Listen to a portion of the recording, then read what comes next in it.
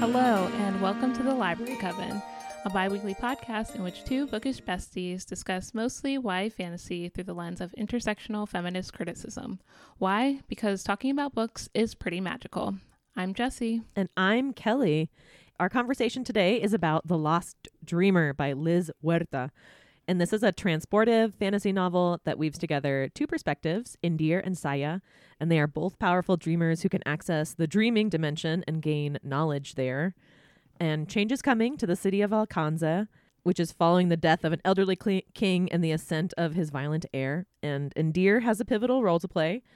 And while this is happening, Saya is traveling and keeps her gifts hidden. So there's a whole lot to talk about. And in the book, talking so much about chaos. The prophecy is about chaos and change, so obviously it ensues. And my notes are a bit chaotic, to be honest, so let's do it.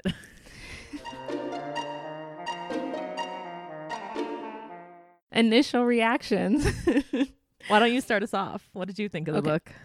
I listened to the audiobook, which was narrated by Elisa Melendez and Inez del Castillo. I love this book. It was not what I was expecting. I loved how Saya and Indir's stories came together. The world building and the magic in the story were phenomenal, and it set up the continuum of a series really well. I kind of wish more book series were like this one, in that the first book really establishes the world, because I feel like I wasn't like confused for any period of time. So I really enjoyed this book, which might come as a surprise. Because of the traveling. I knew it. What did you think?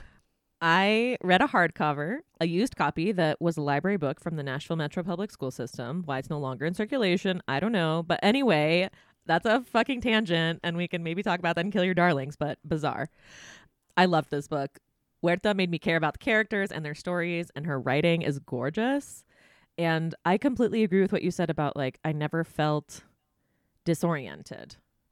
Well, except for the one twist we'll talk about. I was like, hold on, it took me a minute there. But yeah, everything was like, I understood why the characters were operating how they did. I understood like why just like the perspectives of the characters, and the political machinations all made sense, and the magical system. Incredible. No map though, which I'm kind of sad about, because I feel like it would have been gorgeously illustrated. Maybe in book 2, or maybe on the author's website. We should check after the show. Yeah, we could check.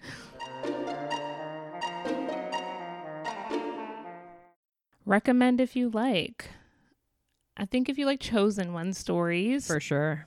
Black Sun by Rebecca Roanhorse, Labyrinth Lost by Zoraida Cordova, and Blades of Black by L.L. McKinney. I should point out that Black Sun is like an adult fantasy book. It is pretty violent there at the beginning, so content warning for that. The Witcher TV show. I have not read the books, and I will not. Me either. But if you like how this book showed two POVs moving to meet in the middle at the same space and time, which is kind of a spoiler, I guess, for The Witcher, but we're about to be on season 3, so. But yeah, it's been out for a while. It's also kind of a spoiler for the book, but like, why else are y'all here? So. Yeah, exactly. But when we got to that point in the book, I was like, The Witcher is the first thing I thought of, so I really like that part. That was so cool. I also thought of The Sandman, with all of the talk about dreaming and all the powers that come from dreaming, and how the dreaming is wounded, by certain acts of like abuses of power. So that latest adaptation, probably also the graphic novel, but I haven't read the graphic novel, so can't recommend myself. Me either. But I like Neil Gaiman, so. Totally. And then one more that came to mind would be Dream Country by Aisha Brown, which we interviewed Aisha on the podcast. Yeah, that's a good rec. Would be another good read alike, if you like to spend time in dream realms. Why did we choose this book? Honestly, I don't really remember. I think it came up on Instagram somewhere when it first came out, and the cover was beautiful and the story sounded really interesting. Also, we're making an effort to read books from many different communities, so I think it's always good to like find books in different places that authors from different backgrounds and stuff. Completely agree. And also, I love no colonization, hence no white people narrative. So we love to see it.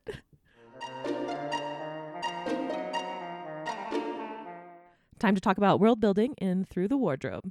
A lot of the world building is tied to the magic in this story, but I thought it was really cool that the story was inspired by ancient Mesoamerica, which includes I had to look this up, which includes the areas of modern day Costa Rica, Nicaragua, Honduras, El Salvador, Guatemala, Belize, and central to southern Mexico. For thousands of years, this area was populated by groups like the Olmec, Zapotec, Maya, Toltec, and Aztec peoples, and that's from National Geographic.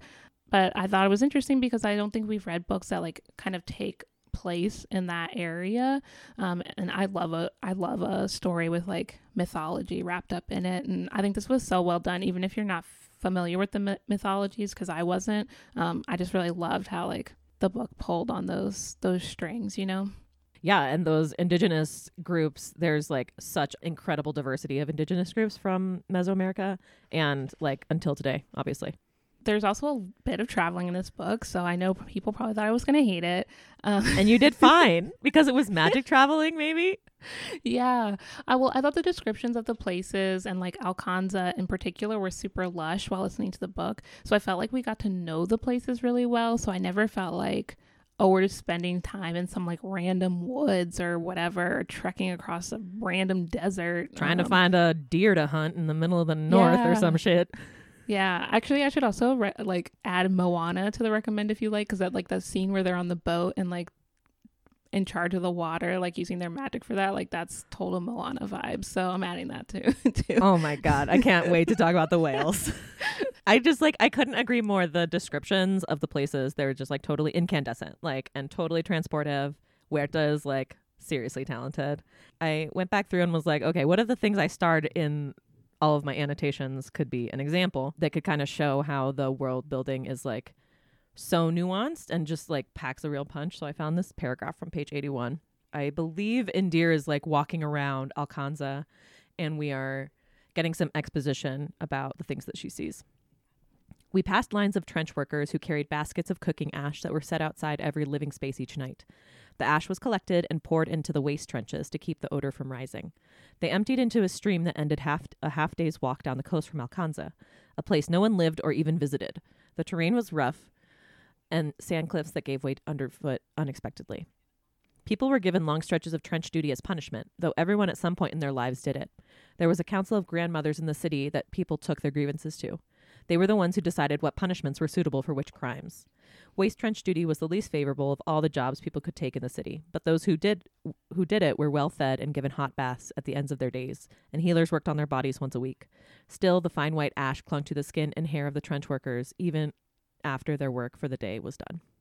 This passage, for example, packs so much information about like how the world is organized, how justice or injustice is handled, how punishment is handled, how like kind of how some of the hierarchies work. And also we see that like how people are taken care of materially, like even though they're doing this unsavory work, that's something that is not just like relegated to like a lower class of people. We see that's something that's rotated through. And yeah, I just really appreciated the attention to detail. Yeah, it was amazing. And even in that passage that you picked out, like we kind of get an idea of like even the terrain of the area. Like there's like this river that goes through and like they've set up these trenches to like take care of the like all those things, or like it goes to half a day walk, which you assume is like pretty far.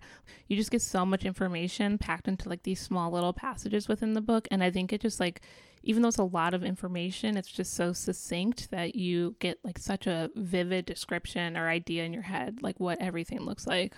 And then it's like not left with questions about like, how would they handle conflicts or how would they, deal with people who fuck up and are needed to be rehabilitated and re-enter society. It's like those sorts of questions the author has thought through, which I appreciated. And it wasn't just like a carbon copy of like an oppressive system. Exactly. That, like the person actually took Huerta actually took the time to imagine and otherwise, And I also appreciate when fantasy novels like take like I don't know, a material turn and are like, how do people take a piss in the jungle? You don't want to bend down in the jungle. No, it's snakes and shit or bugs. I don't know what it is, but no thank you.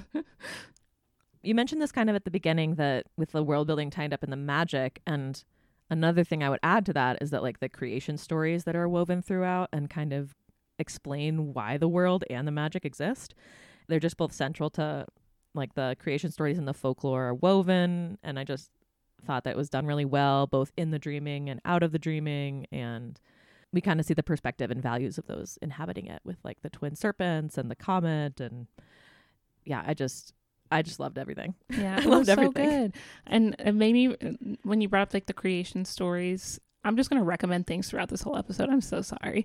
But it made me think of Tomi Adeyemi and the Children of Blood and Bone series. Like, I feel like that's another series that does a good job of like taking these, like this folklore and mythology that we're not like in the... You fell. Kelly dropped the camera. But like, for me at least, you know, there obviously people are familiar with it, but I think from like an American perspective, we're just not as familiar with these creation stories from other parts of the world. So I appreciate like that being woven in. So if you liked, you know, Children of Blood and Bone, I think you'd also like this book. I don't know why I put this in this section, but I'll just read my note that I put here. I wrote shared rituals of grief and their power. Just thinking that there's like a lot of death in the book. There is, yeah. And like the way that it's honored, like it's always tackled head on, which I appreciate. And I liked how we saw these very intimate moments of how people take care of each other when they're really like in the throes of grief. I'm not sure how many young adult books like delve into what it actually looks like and how helpful it is to have someone not try and fix you, but just like listen to you and stuff. Yeah. But, like, I appreciated how the book really like parsed that out. Yeah, and they did a good job. And then when I'm thinking about like when Indira's two aunts died, like I do think that's going to come back up later because it seemed like they knew what was going to happen and there might have been some kind of magic going on around their death. So I'm also like, oh, what's going to happen with that? Like, I'm very interested to know. There were no bodies, no body, no crime. No body, no crime.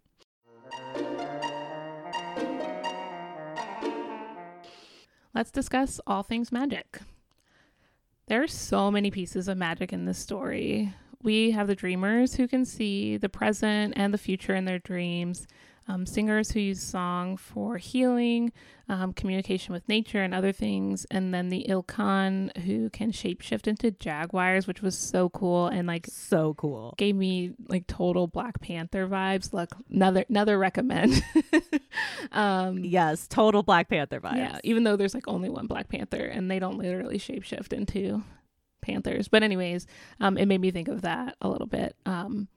But yeah, there's just so much magic in this story, like interwoven throughout, and like so many different people who like understand it. And I don't know, I just really liked this book way more than I thought I would. I loved how the magic wasn't like a closed magical system where people are trying to hide. I mean, Saya was. Yeah. But overall, like there's an understanding of gifts and magic. So I liked how we didn't see someone necessarily, I don't know, we get Saya past her needing to hide her power. Like she gets past that pretty quickly, which is refreshing. We get to see her like learning about it for a lot more of the narrative. Which is also interesting because she's already like within the magical world, and it's not like one of those books that we read sometimes where like the person is just finding out about their magical power and we learn it along with them, and still it was not confusing. Yes, exactly. Everything, we were dropped off in the middle of everything and we somehow figured it out. We got oriented. It was great. I so agree. The magical system is so intricate. It's like so hard to explain. Yeah. There's like distinctions between the dreamers, which I thought was cool. Like Indira dreams in truth and one of her sisters dreams in possibilities. And I'm sure there were other kinds, but I forget what they are now. And there's like so many different rituals, not just for death or grief, but there's like songs, which are basically spells, right? They're like singing a song, and it's like casting a spell for all sorts of things, plant medicines, and it's all integral to the world building. As you said before, it's like there's magic everywhere. I think that's one of the reasons why I loved this book, is because just everything felt magical. Even the mundane shit felt magical. Yes. And there were like literal whale songs. Like, how rad would this be to be able to sing to the whales and have them, I don't know. Like, there are people who do this. In real life? In real life. Oh my God. Adrienne Marie Brown interviewed her friend. Her friend's name is Michaela. I forget her last name. But yeah, she like, I'll link to it in the show notes, but she literally goes down to Bahia in Brazil and records the whales and then sings to the whales also, and they sing back. That and it's is like, so interesting. Yes. Oh my God. And I put a note to self in here that I'm gonna insert whale songs in post. So It makes me think of there's this person on TikTok. On TikTok, they call themselves cronies. They like are friends with crows. And there's this woman who can make the crow sounds. I thought it was not real. I thought she was using a crow call at first, but she can make the sounds like with her own body, like her mouth. It's wild. People are just fascinating.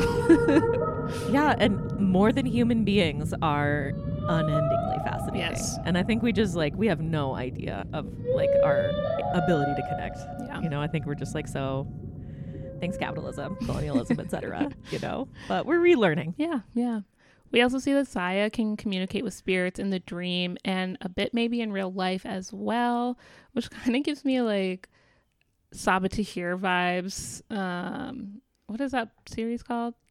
Ember in the Ashes. That's it, Ember in the Ashes, because I remember like all the gin and stuff and whatever. But yeah, it just gave me those vibes, or like the tiny little flame fairy in Crescent City. Like that's all I could think of was like these little tiny like very small like fae almost. Exactly. Yeah, like this little. It's like a familiar almost. So yeah, lots of little spirits going on.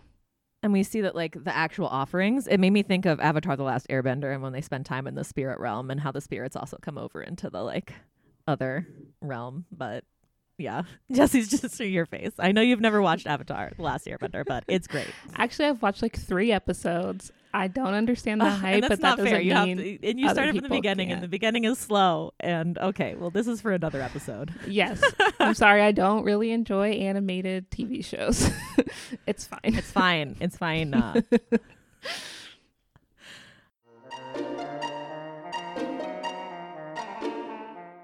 Now we're going to talk about conflict villains, like people who don't like animation, and good versus evil. I'm just kidding. And get me Kylo Ren. I feel like I need to justify myself. I do like animated movies, just not TV shows. It's just not my thing. I know, I'm just giving you shit. Yes.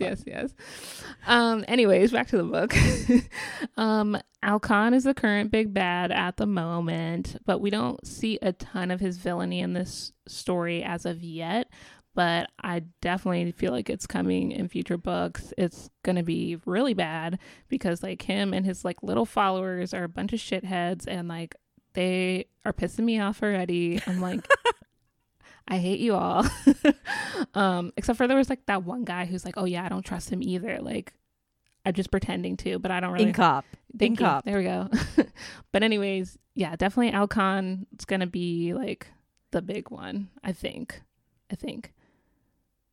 That's definitely, it seems how that's how they're setting it up. Yeah, just even from the beginning, he was just kind of portrayed as this person who like hasn't earned any respect or power, just kind of has taken it and is like through nepotism become powerful, and then also comes through and is just like, I don't give a shit about any of your traditions. Yeah, he's like a little Joffrey Baratheon or whatever. Was that oh my god, he totally is. Fuck this guy. Yeah, but also like there's something suspicious going on. Like maybe he had the tattoo thing or mark and now he doesn't. Like there's something suspicious going on there. And I would also say, add to that, like the people who are capitulating to his bullshit all the time. Yes. And I'm thinking mainly of Indir's mom. Yes. Safi, I think her name was. I think that's right. And like, I get that she had good intentions of wanting to keep Alcanza safe, et cetera, but I just like, we've seen over and over, like you capitulate to these fuckers and you give them an inch, they take a mile, and they take 1,000,000 miles, and then they kill everyone along the way. Yeah. So it's like, we got to be strong. Yes. I would say also Salai, who basically kidnapped Saya, raised her as if she were her own daughter, but was like very cruel and manipulative, like giving peak Tangled vibes. Like we have so many recommendations this time. Oh my god, I'm putting Tangled like on here what now. Is her name? Like Mother Gothel or whatever. See, there's an animated thing I like. I love Tangled. Like if you saw that movie, her mom is like the mom from Tangled, the evil mom, not the real mom. So yeah, Salai, I'm like, what is going on with her? I don't know. I don't know either. And obviously baby napping is a no, folks. Like fantasy or otherwise. makes for villainy. Mm-hmm. But like in all seriousness, no, Salai illustrates this like distinction that I've kind of been thinking about between like caregiver and caretaker. Mm. It's just kind of like a different sort of flavor to like maybe the motivation or the why behind you're doing this sort of care work. Yeah. Are you extracting it like for your own gain, you know, or is it like, are you giving because that's just what you do in order to take care of people, and then you also receive, you know, without. Yeah, I don't know. Just kind of been thinking about this with like care work and disability justice in general, and about how, you know, we should call people caregivers rather than caretakers, you know, if they're like actually coming in and giving care work. Exactly. But anyway, back to Salai. Yeah, I would say like abusive, manipulative, cruel. Yes. And the fact that like one thing that like hit me really hard was like Saya simply hadn't considered being free of Salai, like despite her intuitive knowing, you know, that things were off, that she was being stifled, you know, that, you know, she wasn't being fully truthful or even really that nice. Yeah. So yeah, this just really is like, oh, the villainy of like taking away someone's autonomy and power just over time, just eroding their confidence in themselves, you know? Yeah. On that note, we see that when Saya is in the spirit world, she talks to the spirit Wotal, who tells her about her like protection necklace being like, yeah, like it's done. Like you're done with it. Wotal says protections we carry can harm us if we've outgrown them. I just thought this was like very pithy and just kind of like, fair enough. Yeah, this book was like, they're speaking to you, you know? I don't know. It was like, I was like, yes. Oh man. Yeah. It's like, wow, all this wisdom. Yeah. I'm going to have to try and integrate somehow. Yeah, exactly.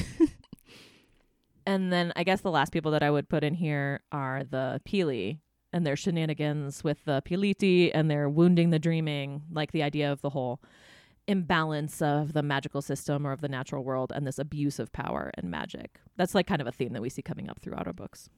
Yeah, so much abuse of power.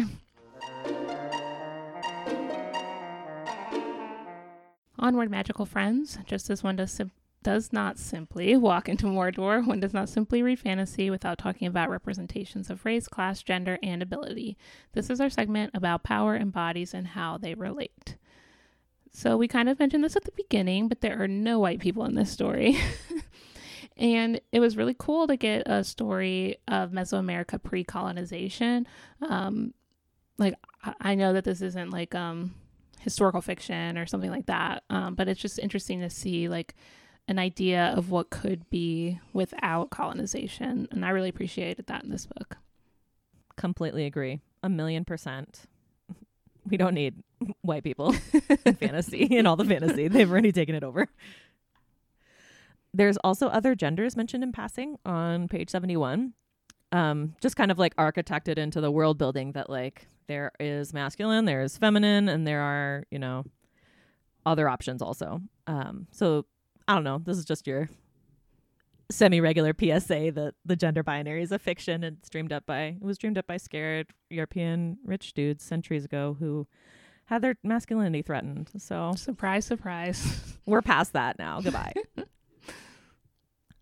One thing I thought was interesting was this scene with King Ans at the beginning. Or no, it was a scene with Alkan at the beginning, and they were juxtaposing his behavior in this ceremonial space with his dad, King Ans, and like and just kind of shows that like the understanding around who has power in a kingdom is reflected in these sorts of ritual practices. So on page 46, they say, no one had ever stood for the king. He was servant of the people. King Ans had always knelt before his people. So it's like some nice symbolism, I guess. I didn't really get a sense that there was like a ton of resource scarcity or class like determined much about status. But like obviously royalty is determined by birth in some way. Mm-hmm. And there's just like so much success in drama in general. And I'm just in so many fantasy stories, just period. Like I'm looking at you, Game of Thrones and like Dragon Show, you know. And also just like European wars in general. Mm-hmm, mm-hmm. But like, I don't know. I'm hoping this comet brings a whole lot of change, as in completely reorganizing the society. And I vote for multiplanar revolutions with the spirits getting power. Yes, yes. So much family stuff. Mm-hmm. So much family stuff.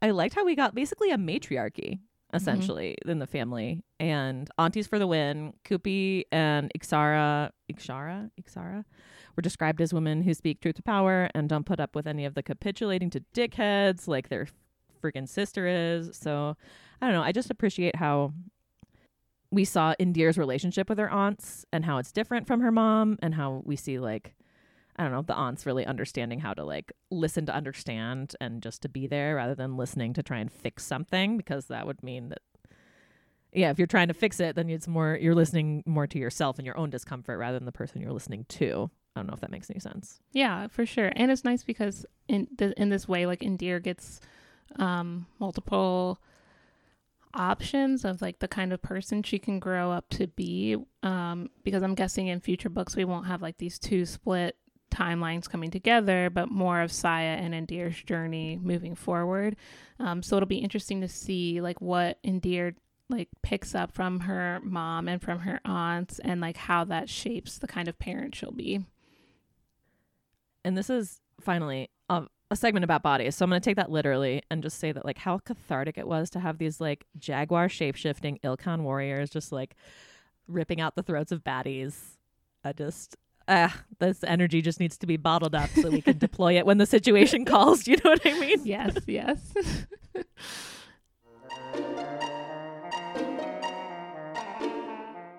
Finally, it's time for Shipwrecked, a segment about asexuality, sexuality, sex, romance, and relationships. And sometimes we take liberties and do some shipping of our own.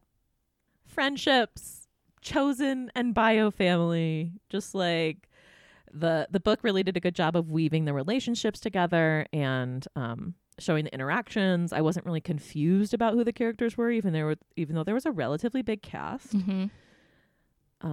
I just thought this was well done. Yeah, we love chosen family stories. We're a bit biased. Yes. I also super appreciated how consent is highlighted in various ways. I put this in Shipwrecked, but it was also, like, consent was asked before, like, some of the healing rituals, before singing over someone or touching them or dreaming for them. And I just love how this is just architected into the world, and that's just, like, how we do things. Yes. And on that note, I think we see this with Indira and Ovis, who are kind of like our little couple, but I would say that the romantic relationships aren't as important in this story, or don't take up as big of a role as they do in other books that we read. But we see this, like, consent coming into play when they have sex for the first time. I forget what they call it, like the choosing. Mm-hmm. Yeah. So we kind of see this come into play where it's something, like, they talk about and, like, agree to together, and there's, like, no pressure put on either person, which I think was really good and is a great thing to show in a YA novel for young people who are probably starting to think about and have sex in their real lives. It's good to show, like, you know, this can be a conversation. It doesn't need to be awkward. Maybe it will be awkward, but it's not that big a deal. You just need to decide for yourself what you want to do up front, and then and the other person shouldn't be putting pressure on you either. We get to see Saya learn to create friendships, which you kind of mentioned, and connection with people after she leaves Salai. And I just love seeing her learn how to be a friend and learn how to be vulnerable, things that she could not be with Salai. So I just thought this was a really cool little part of the book.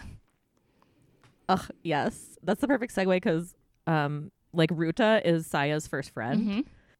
Ruta's, like, trying to conceive and give birth, and she's partnered to this person named Kinet. And I don't know, I was getting kind of, like, non-traditional family, potentially, like, throuple vibes, because, like, Saya is just, like, so comfortable with Ruta and Kinet, and I don't know, it was just, like, so cute. And I just, at one point, I think it was it Kinet's dad, Batuk or something, said that, like, families come in a lot of different shapes, or it might have been like a spirit who said that to Saya or something. But I like how it's planting the seed that, like, there's a lot of different ways that you can organize love. Yeah.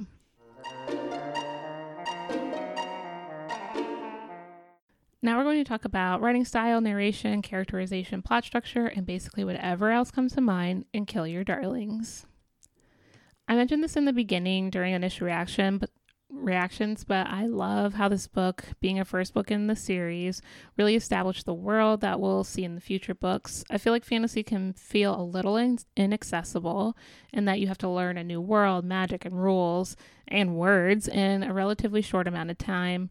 Not a ton of stuff happens in this book, but I felt like it was a great setup to a series that allowed us to get to know the characters, understand the world, understand the magic, and I really appreciated that. It was just very different from other books that we've read, and we didn't need the action to move forward super quickly, and I don't think it was a particularly long novel either, and so it was just nice to have something that was like very accessible. And I think if you're interested in fantasy and like didn't know where to start, this might be a good place to like help you get into that, because it is so accessible. Love it. Love that. One thing I noticed was that like the author describes how people walk, like Naru and Raru, which are the Ilkhan, the jaguar folks, walk with a ferocity and purpose. And I was just wondering, I'm like, how would an author describe how you walk? Interesting question. I know, or how I walk, right? I think it depends on if I have shoes or not. Shoes or not. And then it depends on whether or not I'm bent over with bags of books from the library. I don't know. So I was just like, something to ponder. I'm like, yeah. I walk with, I don't know.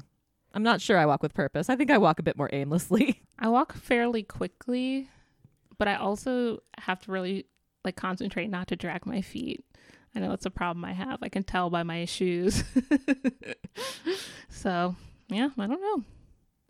Okay, did you see the twist coming that Indira is Saya's mom?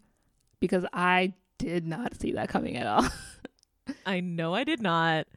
I kind of had this feeling like 2/3 of the way that Salai is not Saya's mom. Okay.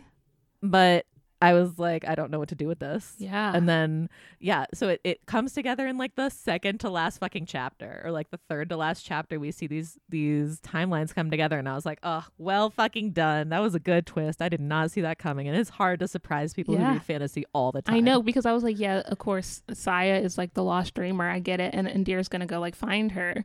And that was like my assumption. But like Indira's side, like, wow. I wasn't expecting the two timelines. No, me either. That then come together. Yeah. Oh my gosh. It was so good. Very well done. Very well done. Especially because I was like getting towards the end and I'm like, how are we going to like wrap this up? Like, I didn't think that it was going to like, obviously I figured that it was not, the whole arc wasn't going to wrap up in this book, but I'm like, how are we going to bring these two characters together? What's going to happen? And then I'm like, oh my God, it was so good. So good. Yeah. I thought we might just like not get them together by the end, because I was like, oh, this is wrapping up quickly. They haven't met yet. And then, wow. Just wow. It's very like Darth Vader moment. Like, I'm your mother. Yeah. Like, wow.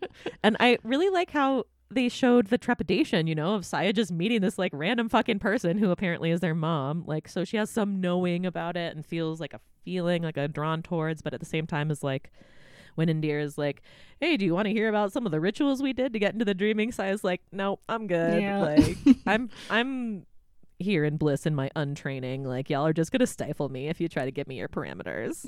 Not wrong. Ruta at one point says that she was born in a place where where people speak honestly, and then Kenneth sometimes says that she says too much. And my literal annotation was, I wonder what that's like. Because that's definitely not the like kind of white Midwest waspy, if you don't have anything nice to say, don't say it at all, so it's like something I'm unlearning, and I'm like, oh man, what a superpower to have been born in a place that teaches you to use your voice like that. Yes, agree. Ruta is very lucky. Finally, I would say that like we see certain body minds having like more or less access to choices, which is like very, I think, transfers very well to the real world.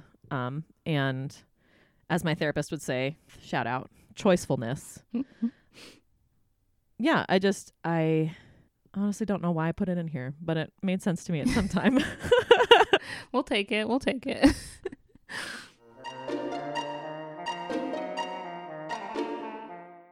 before we end, it's time for real talk. Did reading this book make your perspective change in any way, or did it make you interrogate a concept or system or trend that you hadn't before?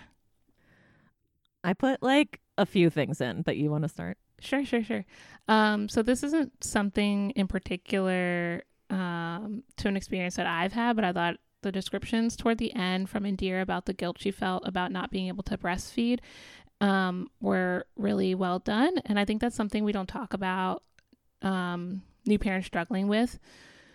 There's a lot of shame and condemnation placed on parents who use formula or whose babies don't allow them to breastfeed. And that can come with feelings of like your body failing you as a parent and being unable to feed their baby with their own bodies. So I just thought this was a good time for a reminder that fed is best rather than breast is best. And we as a society shouldn't make people feel bad for whatever way parents feed their babies, but we should have systems in place that ensure that babies can be fed. So like nothing I've experienced and also nothing I will never experience. But I just thought I like that this was included in the book because I think those kind of perceptions and ideals start to make their way into your brain at like such a young age. And so I appreciated that this was addressed in a young adult novel. Yep. I'm really glad you brought this up because it's not something that, we see very much, period. Right? Unless you're in those sorts of parenting, you're like deep in those parenting conversations. But it's a good reminder, that there is, a lot of stigma. And I think that either this week or last week was breastfeeding awareness week or whatever. So like I get the importance. And at the same time, it's like, fed is best, like you said. And not everyone can breastfeed or, can be home enough to do that. Like there's just so many reasons that people can't or don't or choose not to, and that's their choice to make for what's best for them and their babies, and especially as we're dealing with a formula shortage in the United States right now. I think there's been like a lot of condemnation of people just being like, well, just breastfeed instead, but that's just not accessible to everyone, so just something to keep in mind. Dare I bring up emotions? Yeah, of course you do. I dare. I do it. I'm doing it. So on page 76, Lal who's one of the Litex, who's one of the water people who do the healing. She's described as being very in touch with her emotions and just letting tears flow. And Indira says she admires this and is terrified of it, and that she bottles up things like the rest of her sister's aunt's mother, the rest of her whole matriarchal family structure. And it just gets me asking questions like, what is scary about emotions? Like, what's scary about vulnerability? Like in particular, like specifically, there's such a risk, I guess, involved in showing yourself, and people could take it and run with it a different way than would be supportive, right? But I appreciate how we see Saya experiencing the liberating power of sharing and being witnessed. Yeah, 100% agree. I think there's like a lot of concern because of the way people's emotions have been dealt with or in the past, and so I think that makes people concerned. But I like that Saya's getting to see other kinds of being and living and people who are supportive. And while we're talking about emotions, there's this moment when Indira is really grappling with the loss of her dreaming power, and there's this passage where she is really like deep in it, talking about like the grief of a dream when it abandons, disappoints, or fails you. And my partner and I just watched Abbott Elementary, the first season. And great show. There's a scene. It's so good. It's so good. There's a scene in season 1, episode 11, in which the janitor, Mr. Johnson, learns this young teacher, Gregory, like a super important lesson. He says that a dream can be a goal just as much as it can be a distraction. And I'm like, that is just some fucking wisdom right there. Yeah. And that's what I thought immediately when I was reading this scene in The Lost Dreamer. And I just think it translates to personal experience, like you can be going for something and you're aiming the arrow at the total wrong thing, but you don't know until you know. Yeah. Okay. Only 2 more, I promise. So there's a ton of mentions about stories. Like prophecy and fate are almost like talked about in this language of story, right? Mm-hmm. Like what the trajectory of a person's life is going to be. And Ruta asks Saya the question, what do you want your story to be? And it reminded me, which I'm not going to ask you or me because that we would need, it's not fair to put that on us right now. But it did remind me of this really powerful quote by Ojibwe writer Richard Wagamese. And it goes like this. All that we are is story. From the moment we are born to the time we continue on our spirit journey, we are involved in the creation of the story of our time here. It is what we arrive with. It is all we leave behind. We are not the things we accumulate. We are not the things we deem important. We are story. All of us. What comes to matter then is the creation of the best possible story we can while we're here. You, me, us together. When we can do that, and we take the time to share those stories with each other, we get bigger inside. We see each other. We recognize our kinship. We change the world one story at a time. I just love this quote. Yeah, shout out to writer Chris Latre who mentioned to me, to us. And yeah, just kind of getting me pondering. This kind of got me pondering about like the story of the show, of our friendship, of our lives on this plane of the multiverse, you know, just like small stuff like that. Is it small stuff? It is big stuff. I know, it's massive. It's massive. It's both like massive and minuscule at the same time, given the scale of the universe. Yeah. So yeah, I appreciate you bringing this up because I think sometimes we get so caught up, kind of like in your Abbott Elementary quote, like we get so caught up in like the bigger things that we kind of forget like, oh, what do we want our lives to be? Not like, what are the goals for my life? And those can kind of be two different things. So I love this. Thank you. Like the goals could maybe be like plot points on the line of the longer story, but like, yeah, we got to zoom out, see our interconnectedness and be like, man, yeah, these goals are small compared to the bigger story, right? Exactly. Okay. And finally, I promise. Nahi Desaya. Fucking wisdom nuggets being dropped all over. I honor my gifts, or I use my gifts even though or when it makes others uncomfortable. Yes. Just yes. Snaps all around. I don't know if you can hear that. Snaps all around. Just like, fuck yeah, that's wisdom to live by. Let's take that and roll with it. Yeah.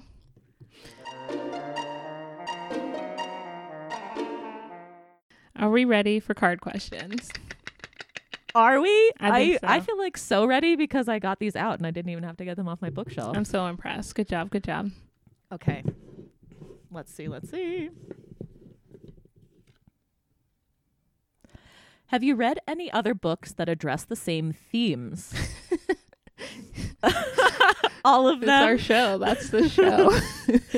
I feel like we've really curated a series of books that are like about recognizing your own power, and when you organize with other people, that has like really fucking radical potential. Collective action. Exactly. And the radical remaking of these worlds, you know? So yes, all of them, all the things. Yes. That's why you come here, for a curated list of books that are about changing the world. Yes. This is just like a silly question. Why was this story worth telling? Whatever. No white people, so that's good a reason enough. Yeah. It's good to have multiple perspectives. Let's see. Maybe one more? Yeah. Ooh, I like this question. Which person in power should read this book? Oh, all of them? Yeah, right? I think they could all take a note from that. Now, I should be honest. I read this book like 2 weeks ago and now I don't remember anyone. It seems like you remember quite a bit, but maybe that's just because you take really good notes. And I spell out everyone's name, how it sounds in my head, so that I'm like, I can get these names correct.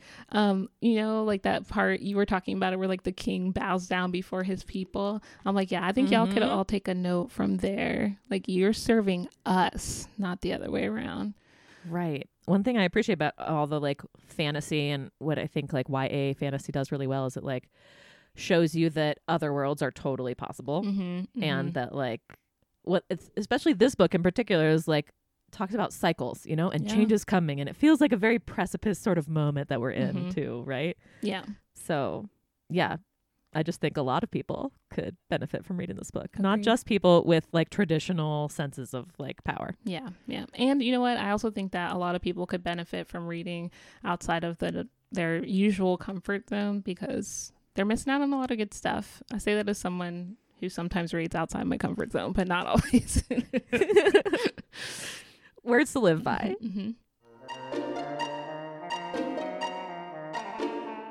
Thanks for listening to The Library Coven. We'll be back in 2 weeks for a discussion of The Atlas 6 by Olive Blake. As always, we would love to be in conversation with all of you magical people out there. Let us know what you think of the episode, anything we missed, or just say hi by dropping a line in the comments or by reaching out to us on Twitter or Instagram at The Library Coven.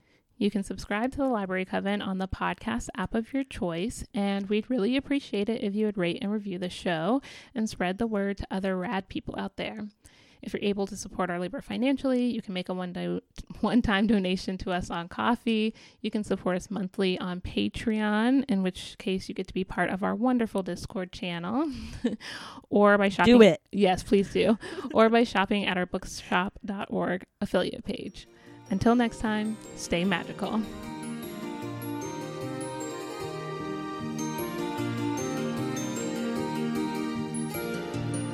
Wait, before you click unrecord. Yes. Or stop. Did you finish the friggin' Crescent City #2 again? I'm making this like an end credits series. I did finish Crescent City #2. I don't know. I forgot. I can't believe I forgot to text you. Oh my God. I did finish it, and I will say that unfortunately you do have to read it. No, don't tell me this. If you want to keep up with the Akatar world, then you have to read it. I'm so sorry. I mean, maybe you could just skip to like the last 3 chapters. I know, but I feel like I already pushed return on Audible because I was so mad that it was so slow. Just get it from the library. Like, I didn't think like it needed to be as long as it did, but I also don't know how some of the other storylines are going to come in because there's like 5 POVs in that book, which is really annoying. But they might come back up, and yeah. I'm so sorry. I'm so mad at you I'm shooting the messenger right now. I'm so mad at the messenger. My sister-in-law's friend's husband was like, no, Jessie, you have to read this. If you And this person was at the time of a loose acquaintance, right? Yes. So. And I actually did text him, like message him on Instagram after I finished to be like, oh my God, you're so right. I'm so glad you told me I had to read it. Cause like, bro, I was shocked. Oh my God. I'm just like what I knew something was going to happen that I won't say now. And it was like 10 times past what I thought was possible. Like, mind blown. So frustrating. That's so frustrating. I mean, I should just be happy about it, you know, that I get to go disappear into another fantasy world. But like, oh man, I feel a little burned. Yeah, I'm sorry. We can make this an end thing. Once you finish it, we can wrap up our Crescent City 2 mini episodes within our episodes. Yeah, for real. Okay, stay magical for real, people. Bye. Bye.